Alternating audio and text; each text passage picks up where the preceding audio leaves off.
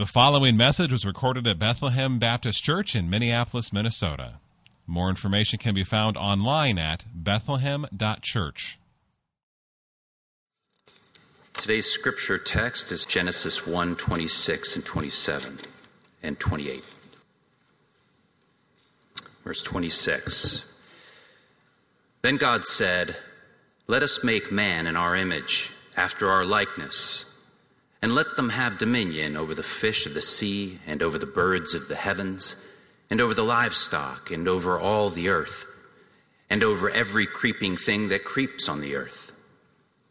So God created man in his own image. In the image of God, he created him. Male and female, he created them. And God blessed them. And God said to them, "Be fruitful and multiply, and fill the earth and subdue it, and have dominion over the fish of the sea, and over the birds of the heavens, and over every living thing that moves on the earth." Amen. Thank you for that. Well, good morning, everybody. It's wonderful to be with you here at Bethlehem Baptist. What a deep, deep honor, privilege to be here in a church that for decades has sought to draw attention to the nations and to the desire of God to have his name glorified, magnified around the world. And so I'm deeply grateful for that message that has gone out from this church in a very clear and compelling way for a long time. And pray that in the coming days, I know big changes have been happening, but may the best days still be ahead where that message will go out stronger and stronger so that many will be involved in that, and that many around the world will have the opportunity to hear and see the good and glorious gospel of Jesus Christ. So thank you, Pastor Kenny, Pastor Brad, for the invite to be here. It's a deep honor. Thank you for your work with your global partners. I know there's well over 100 that now the three churches are engaged with. We have two with us in OM, Sean and Heather German. They're now part of the North Campus, I believe, and we are just grateful that you've stood with them. As you can tell, I'm not from here. I live in Georgia now currently, but I come from Northern Ireland originally. I hope you've already guessed that. And we have a very unique connection to this church that most of you may not know about, but your choir has gone to the little town that I grew up in Northern Ireland, connected to a guy called Samuel Chestnut who studied here for 3 months, stole one of your best as his wife. I believe it was Kenny's assistant, which he's still a little bitter about, I think. I'm kidding. But Samuel grew up in the same little town and is doing a wonderful work over there. But just one of the moments that I saw on Facebook a few years back now, I think, Chuck, when this happened. But there's a little tiny town up in the foothills of the Mountains of Mourne, which is where I grew up, called Adicall. It's 100% a Roman Catholic town, and very, very few of us folks from the neighboring towns who were from Baptist church, Presbyterian churches, ever went there, ever even thought of going there. But there was Bethlehem Baptist Church Choir singing the praises of God in that Catholic church. And it was just, wow, what an amazing moment that God's name rang out in that place. And I'm deeply grateful then for this church and the work of Samuel and Laura in that way. As you come to this Global Focus Week, I believe it's been kicked off now, and you're going to go on through this week with a number of different things. I don't know what you're thinking. You see the global partners coming, and you pray for them, you give to them, and you cheer them on, which is a wonderful thing. Please keep doing that. But if you're anything like the people that I get to meet on a regular basis, and even what I was like at different parts of my life, maybe the Global Focus Week is one of those weeks where you say, yeah, I'll go, I like to hear the stories, and this will help me pray a little bit more. It helps me understand where the money I give is going. And maybe after that it's like, and that's my part. Maybe because of guys like me and how we've talked about missions, you might feel that either you're excused from doing anything more than that, or maybe excluded from doing anything more than that. You're excluded because you have heard the way it's been presented and you don't feel part of that, you're excused because you think, well, I've never really had a call into that. I don't think I could do that. I'm quite happy to be a participant of God's love, but I've never felt that God has called me to be a full participant with Him in His mission in the world. And so I feel excused. I can get on with my own life. I can, in a sense, write my own story. And I hear this over and over again, and I've been guilty of it myself. I am the author of my story, and I get to determine, what is my career going to look like? What are the things I want to accomplish in my life? What is my retirement plan? What's my career plan? How many houses am I going to have? How many cars? How many boats or whatever?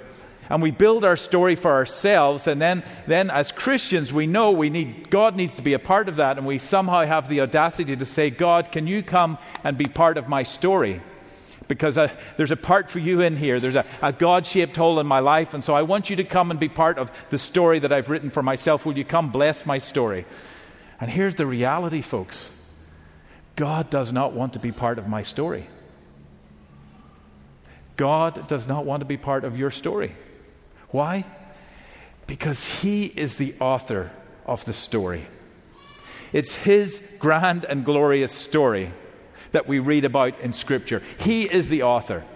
And if you're anything like me, I suck as an author. I don't want to be part of my story because I'm not that good at coming up with things. I can give you 50 plus years now of mistakes, blunders, things I thought I should have done, ways I wanted to go that really didn't work out so good.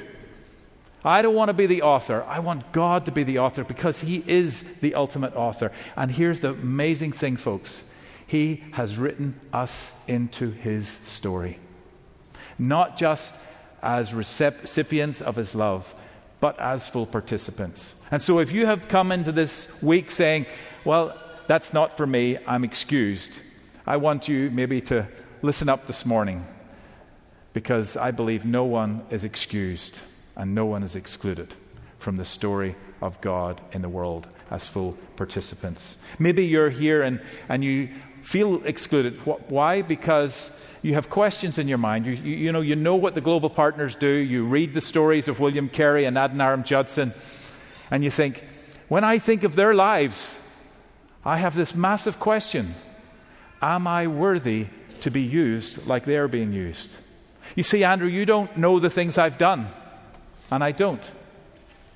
Or you don't know what's been done to me that make me feel that I am not worthy to participate with God in the world and in His mission in the world.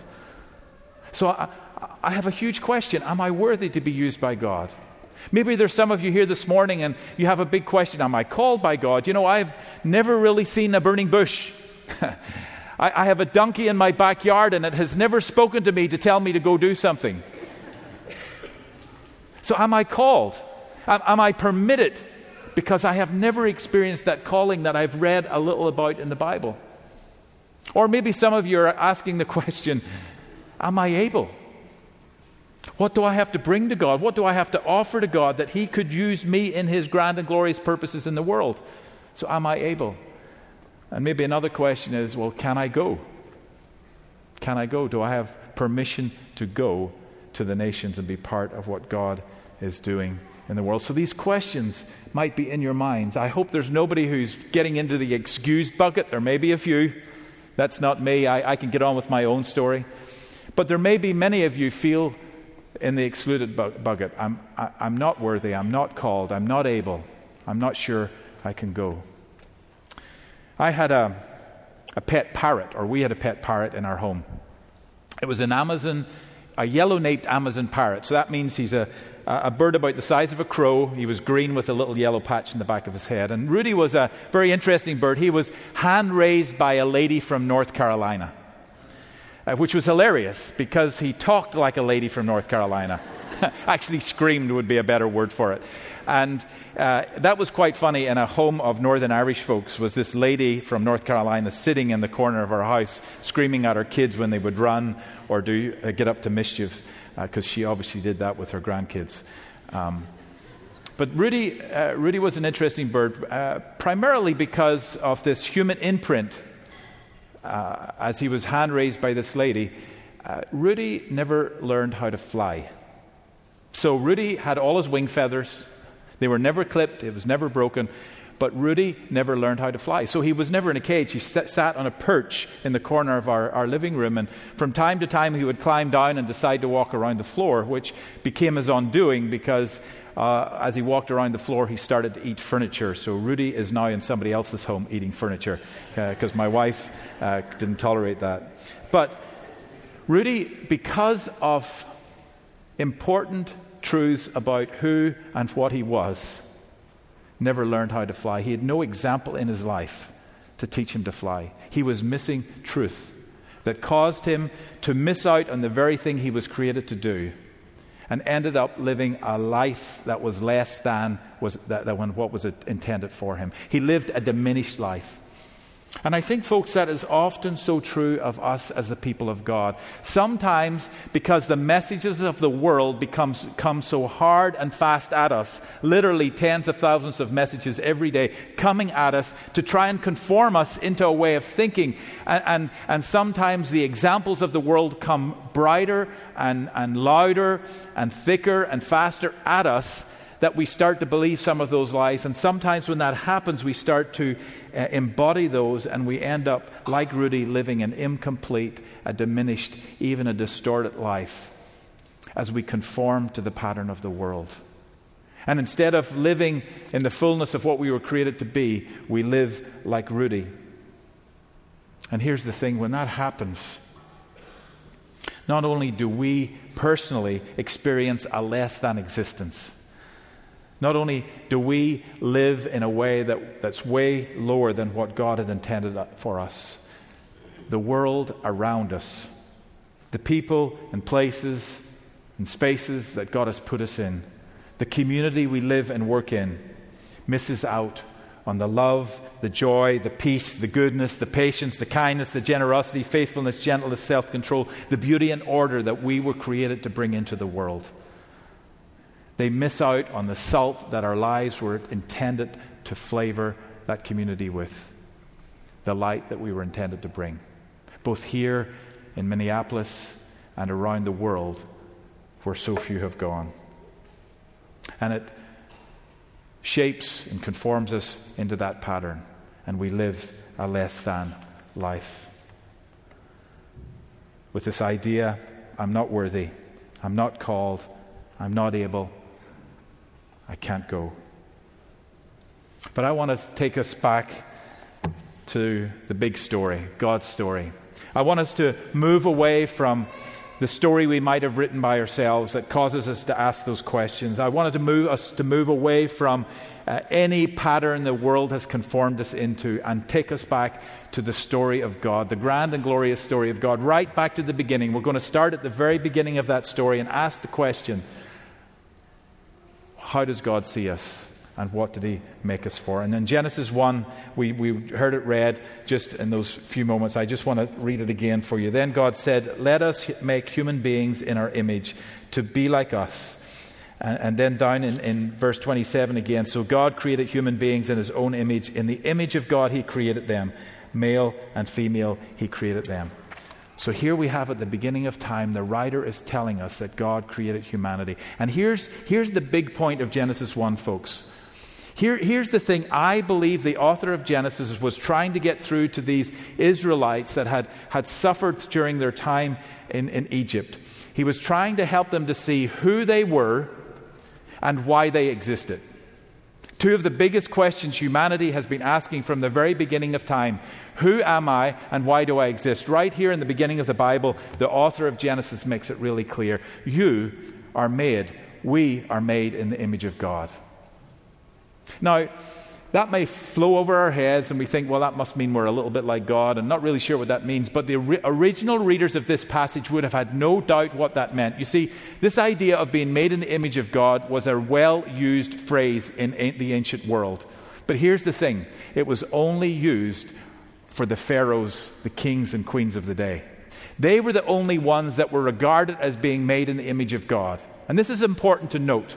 These were the specially set aside ones that God somehow had entrusted everything He wanted to do in the world to go through them. Nothing would get done but through these few specially set apart people that were called the pharaohs of the day. And the writer's saying, that was not how God planned the world. God's intent was that all of humanity would be his image bearers. All of humanity would be his image bearers. And what did that mean? Well, it meant two things. There's two aspects of this phrase or this marker, made in the image of God. The first one was it denoted a relationship or an identity with God. Because right alongside this idea of being made in the image of God was the idea that you were a son or daughter of God. You were a child of God. And so the writer in Genesis is saying, you are a child of God. As an image bearer of God, you're a child of God. You have this relationship with the Father. God made you for relationship, that you would be his child. This is who you are. This is your identity. Now, we know that sin came into the world. We know that Satan tried to distort the image of God in humanity so that they couldn't fulfill the purpose for which God created them. But we know that God relentlessly pursued his people for himself, and through Christ redeemed and restored a people for himself. Over in Ephesians 1 and verse 4, I love this passage. Actually, Chuck mentioned it, I believe, in his prayer, or maybe it was Bud. He said, even before he made the world, so before he laid the foundations of the earth, God loved us and chose us in Christ to be holy and without fault in his eyes. God decided in advance to adopt us into his own family by bringing us to himself through Jesus Christ. This is what he wanted to do, and it gave him great pleasure. So you see, Paul is saying here, yes, God had a plan from the very beginning of time. It didn't start with time, it started in eternity. He wanted a people for himself, a people that he would call his children, he would bring into his family, that he would love, he would choose. This was God's intent from the very beginning. And so the writer in Genesis tells us, yes, this is what God wanted. You as his image bearer are his child. Paul's saying in Christ, that original identity is back in play. You are a child of God. Who is a child of God? All of those who are in Christ. So if you are in Christ, you are a child of God. And that image-bearing attribute is back in play. Now, this gets important when we go on to ask not only who are we, but why do we exist? In the who are we question, it answers that question, am I worthy? Paul says you've been made worthy through Christ. Am I worthy to participate with God in his world? He's saying you have been made worthy through Christ. It is Christ's work in and through us that we have been made worthy. But the image bearer held this second idea. Not only were you a son and daughter of God, you were a representative of God. So the image bearer idea talked about identity, but it also speaks to purpose. And this is critical, folks, because in America I've noticed this, and it's not just America, it's the Western world and where I grew up as well. We are on a constant pursuit to determine our purpose. Right? I'm not sure if I've found my purpose. I'm looking for my purpose. And can I get some help in determining my purpose? To which the Bible says, stop. Nothing that was ever created got to determine its purpose. Only the Creator determines the purpose. And the purpose comes first. Paul tells us when we read down further in Ephesians 1, to verse 12 to 14, he says, God brought us into his family, give us this identity. Why? That we would be for the praise of his glory. In other words, that our purpose would be to represent him in the world, to represent his glory, to let his glory shine through our lives in everything we do. And so right here in Genesis 1, from this idea of being an image bearer, we see that our purpose, the purpose for all of humanity, was to represent God in the world. It just wasn't going to be the pharaohs, this one or two handful of people that would represent God in the earth. All of humanity, every single person, was created to represent God. Again, sin tried to distort it. Christ redeemed and restored. And Paul says, we are back in play again as his children to live for the praise of his glory. He goes on to say, and whatever you do, do it all for the glory of God. Why? Because you were made to represent God. So you know that word whatever in Greek? This is what it means. It means whatever. Whatever you do, whether you eat or drink, whether you go to work, Show up on a Monday morning at work. When you're there, represent God. When you're in your neighborhood, represent God. When you're on the pickleball field, represent God. When you're on the soccer field, represent God. Wherever you are, whatever you're doing, represent God. Why? Because there's no other reason for your existence. This was the purpose given to you from day one of creation and restored again in Christ and through Christ. Made to represent God. So our who is we're children of God, made holy through Christ, which answers the question, am I worthy? You've been made worthy. Our why, our purpose, is we've been made to represent God in everything we do. So when we ask the question, am I called? The reality, folks, is this. When we think of calling in light of the burning bush and the donkey, the purpose of God is not something you're called to, as we would define it that way. You're not called to the purpose of God. You were made for the purpose of God. There is no other reason for your existence. And so our purpose then is not something we explore or find. Our purpose is something we embrace. Because that's what we were created for. Well, you may say that's well and good, Andrew. We've heard that probably many times from this pulpit. But what does it look like? How do I live that out in the world? Well, I'm glad you asked. I want to turn over to Ephesians 2:10, one of my favorite verses in Scripture. It's the follow-on from the very well-used one where we've been saved by grace through faith.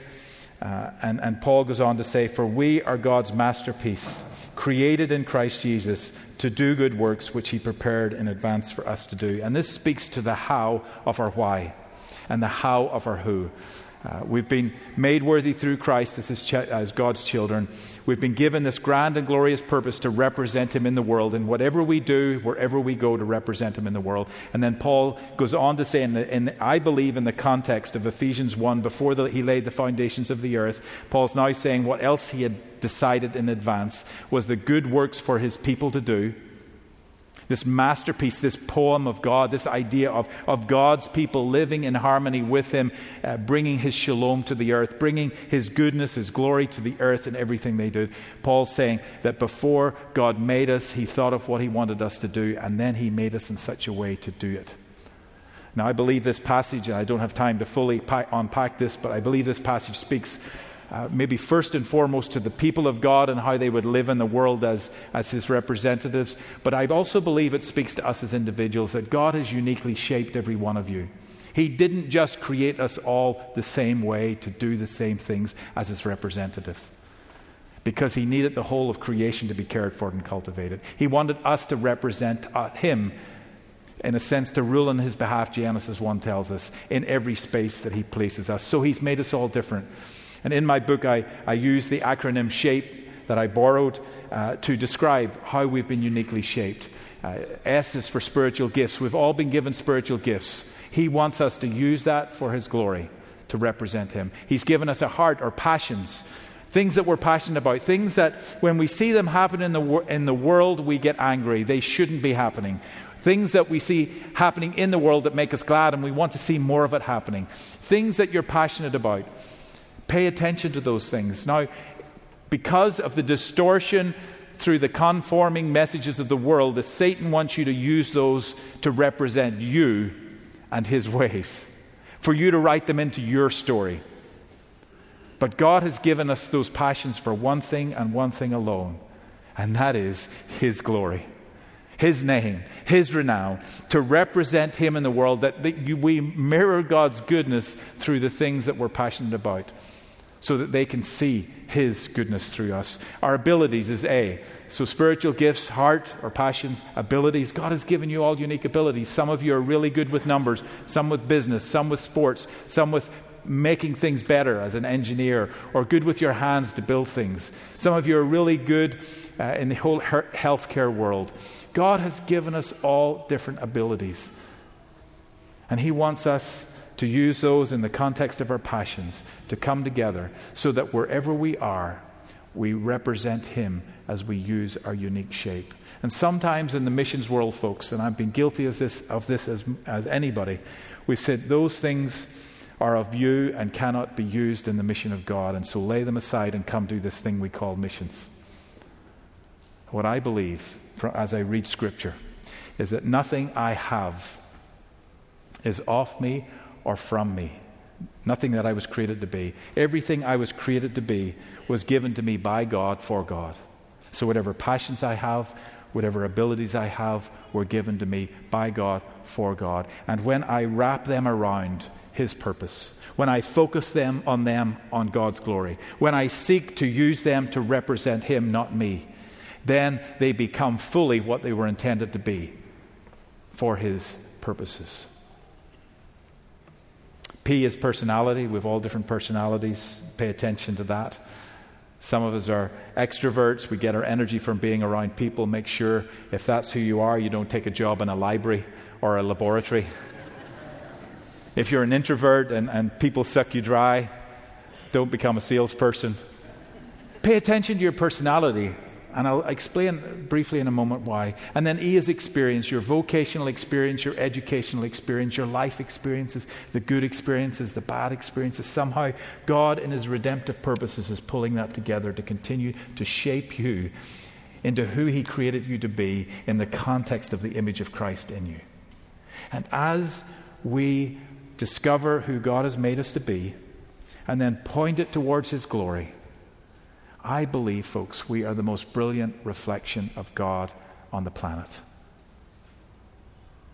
We are the most brilliant reflection of God on the planet. I have traveled to 85 countries now. I have the privilege of being in the organization I am. And I've seen wonderful things. I've seen the Alps. I saw the Grand Canyon. I've seen the Great Barrier Reef. And what do we do as Christians when we look over a beautiful piece of scenery? You've all done it. You'll stand at the edge and you'll look over it. And something like this will come from your mouth. Wow. Isn't God amazing? Right? But here's the thing, folks. That's true. And I love it when I see the amazing works of God in creation. But here's the thing. They're only rocks. Right? But you are made in the image of God out of all of creation to be His child with the sole purpose of representing Him in everything you do. And He has uniquely shaped you to do it brilliantly in the world when your passions and abilities and everything He's put inside you are transformed to be used according to His purposes. We become the most brilliant, most visible reflection of God here on earth as we portray His goodness through our lives. My question then for myself then often is, when is the last time somebody looked at my life and went, wow, isn't God amazing? So often I feel that it's because I'm not representing Him. I'm representing my own interests, my own stated purposes.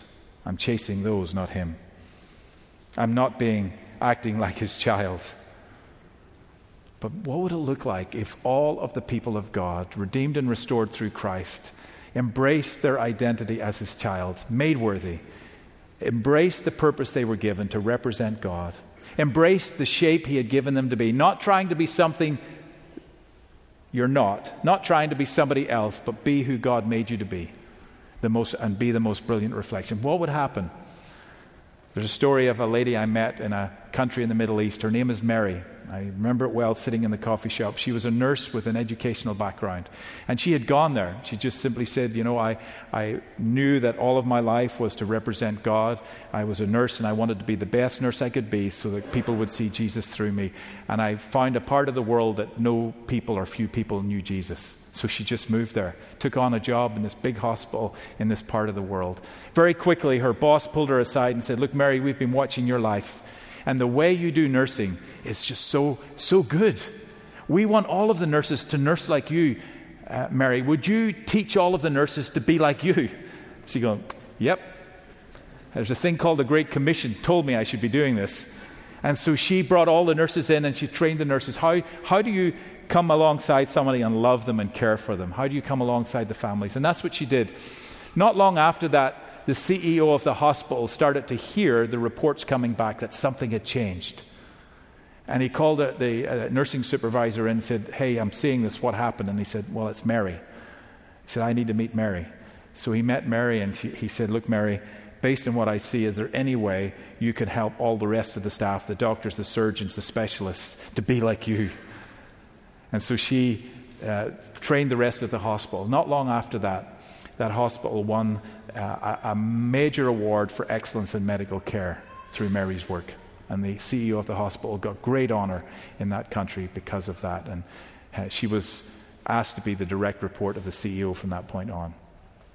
But in that context, people, as she was the best nurse that she could possibly be, representing God every day, people started to pay attention. And they came to Mary and said, "Mary, why?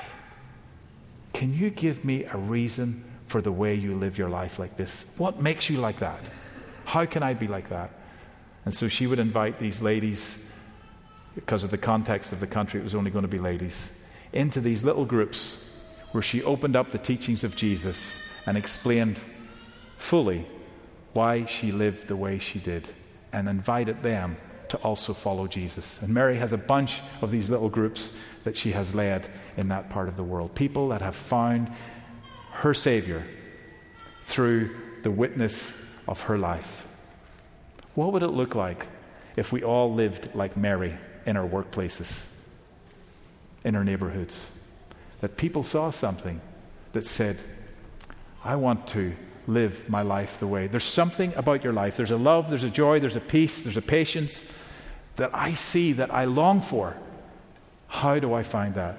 And they're drawn to the Savior. Well, last point. We've heard the why. Am I worthy? You've been made worthy. The why, am I called? You're not called to this purpose of God. You're made for this purpose of God, nothing else. Am I able? You've been uniquely shaped to do this. But can I go? Well, in Genesis 1, at the very start of the story of God, God turns to these human beings that He's created. Now, we know from Ephesians 1, He had a plan from before He laid the foundations of the earth that they would be His people for the praise of His glory, uniquely shaped to live it out. And He turns to them and He says, "Would you be fruitful, multiply, and fill the earth?" Right at the very beginning of our job description as human beings, the nations were inserted. Fill the earth. In other words, God was saying, would you go make more of who I created you to be? My children, made to represent me, uniquely shaped to do it. Go fill the earth until the whole earth gets to experience what it feels like to have my image bearers care for and cultivate and live and glorify my name in these places. Fast forward a few thousand years and you have God the Son standing on a hillside in the ancient Near East, turning to those that had followed Him, and repeats something incredibly similar. Basically this: would you go make more of who I created you to be? Teach them to do everything I taught you. Teach them to live the way I've taught you to live, so that all nations would get to experience this. The job description of the nations on our job description is reiterated by Christ. And we go to the end of the story.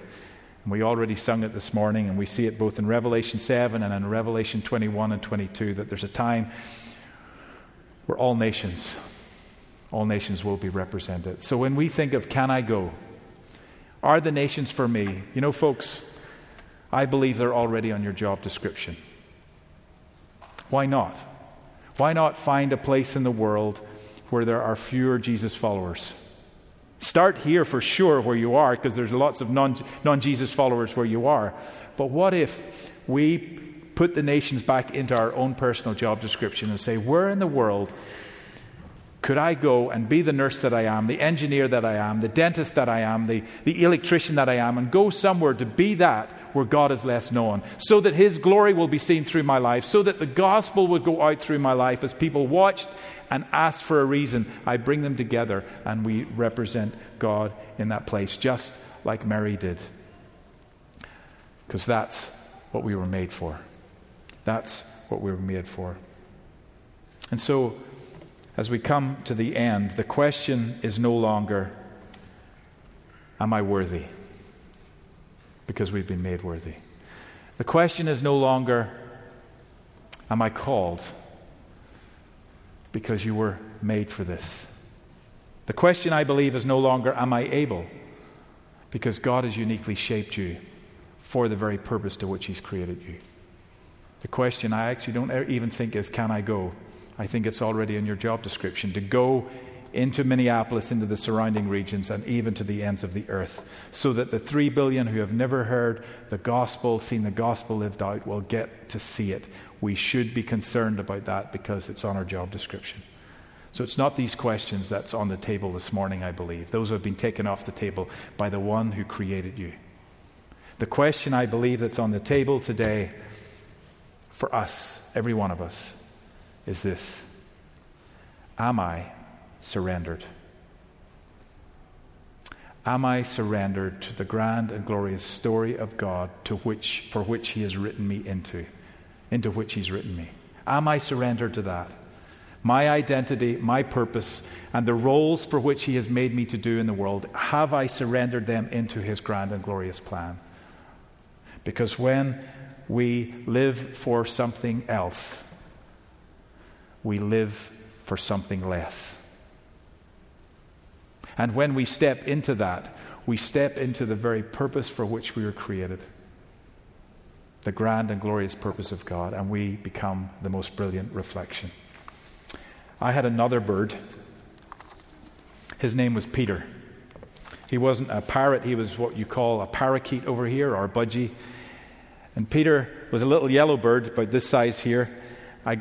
He was given to me because he had a pigeon chest, and budgies shouldn't have a pigeon chest. And when Peter would fly around our living room, he would end up collapsed on the floor. Just after one lap, collapsed on the floor, panting with wings out on the floor. And I was convinced Peter couldn't fly.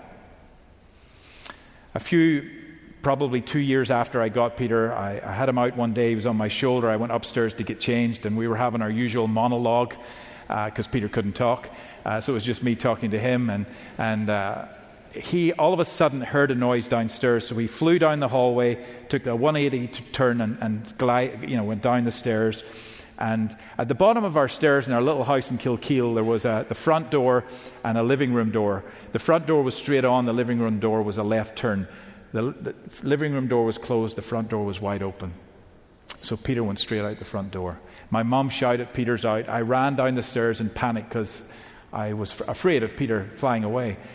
Well, by the time I got to the halfway down the stairs, I realized Peter can't fly.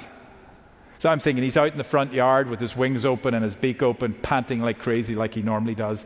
So I slowed down, walked out into the front yard, looked everywhere for Peter, no sign of Peter. And then I looked up into the sky, and there's this little yellow dot soaring around like an eagle. Now my first reaction was, "You dirty rat, you can't fly."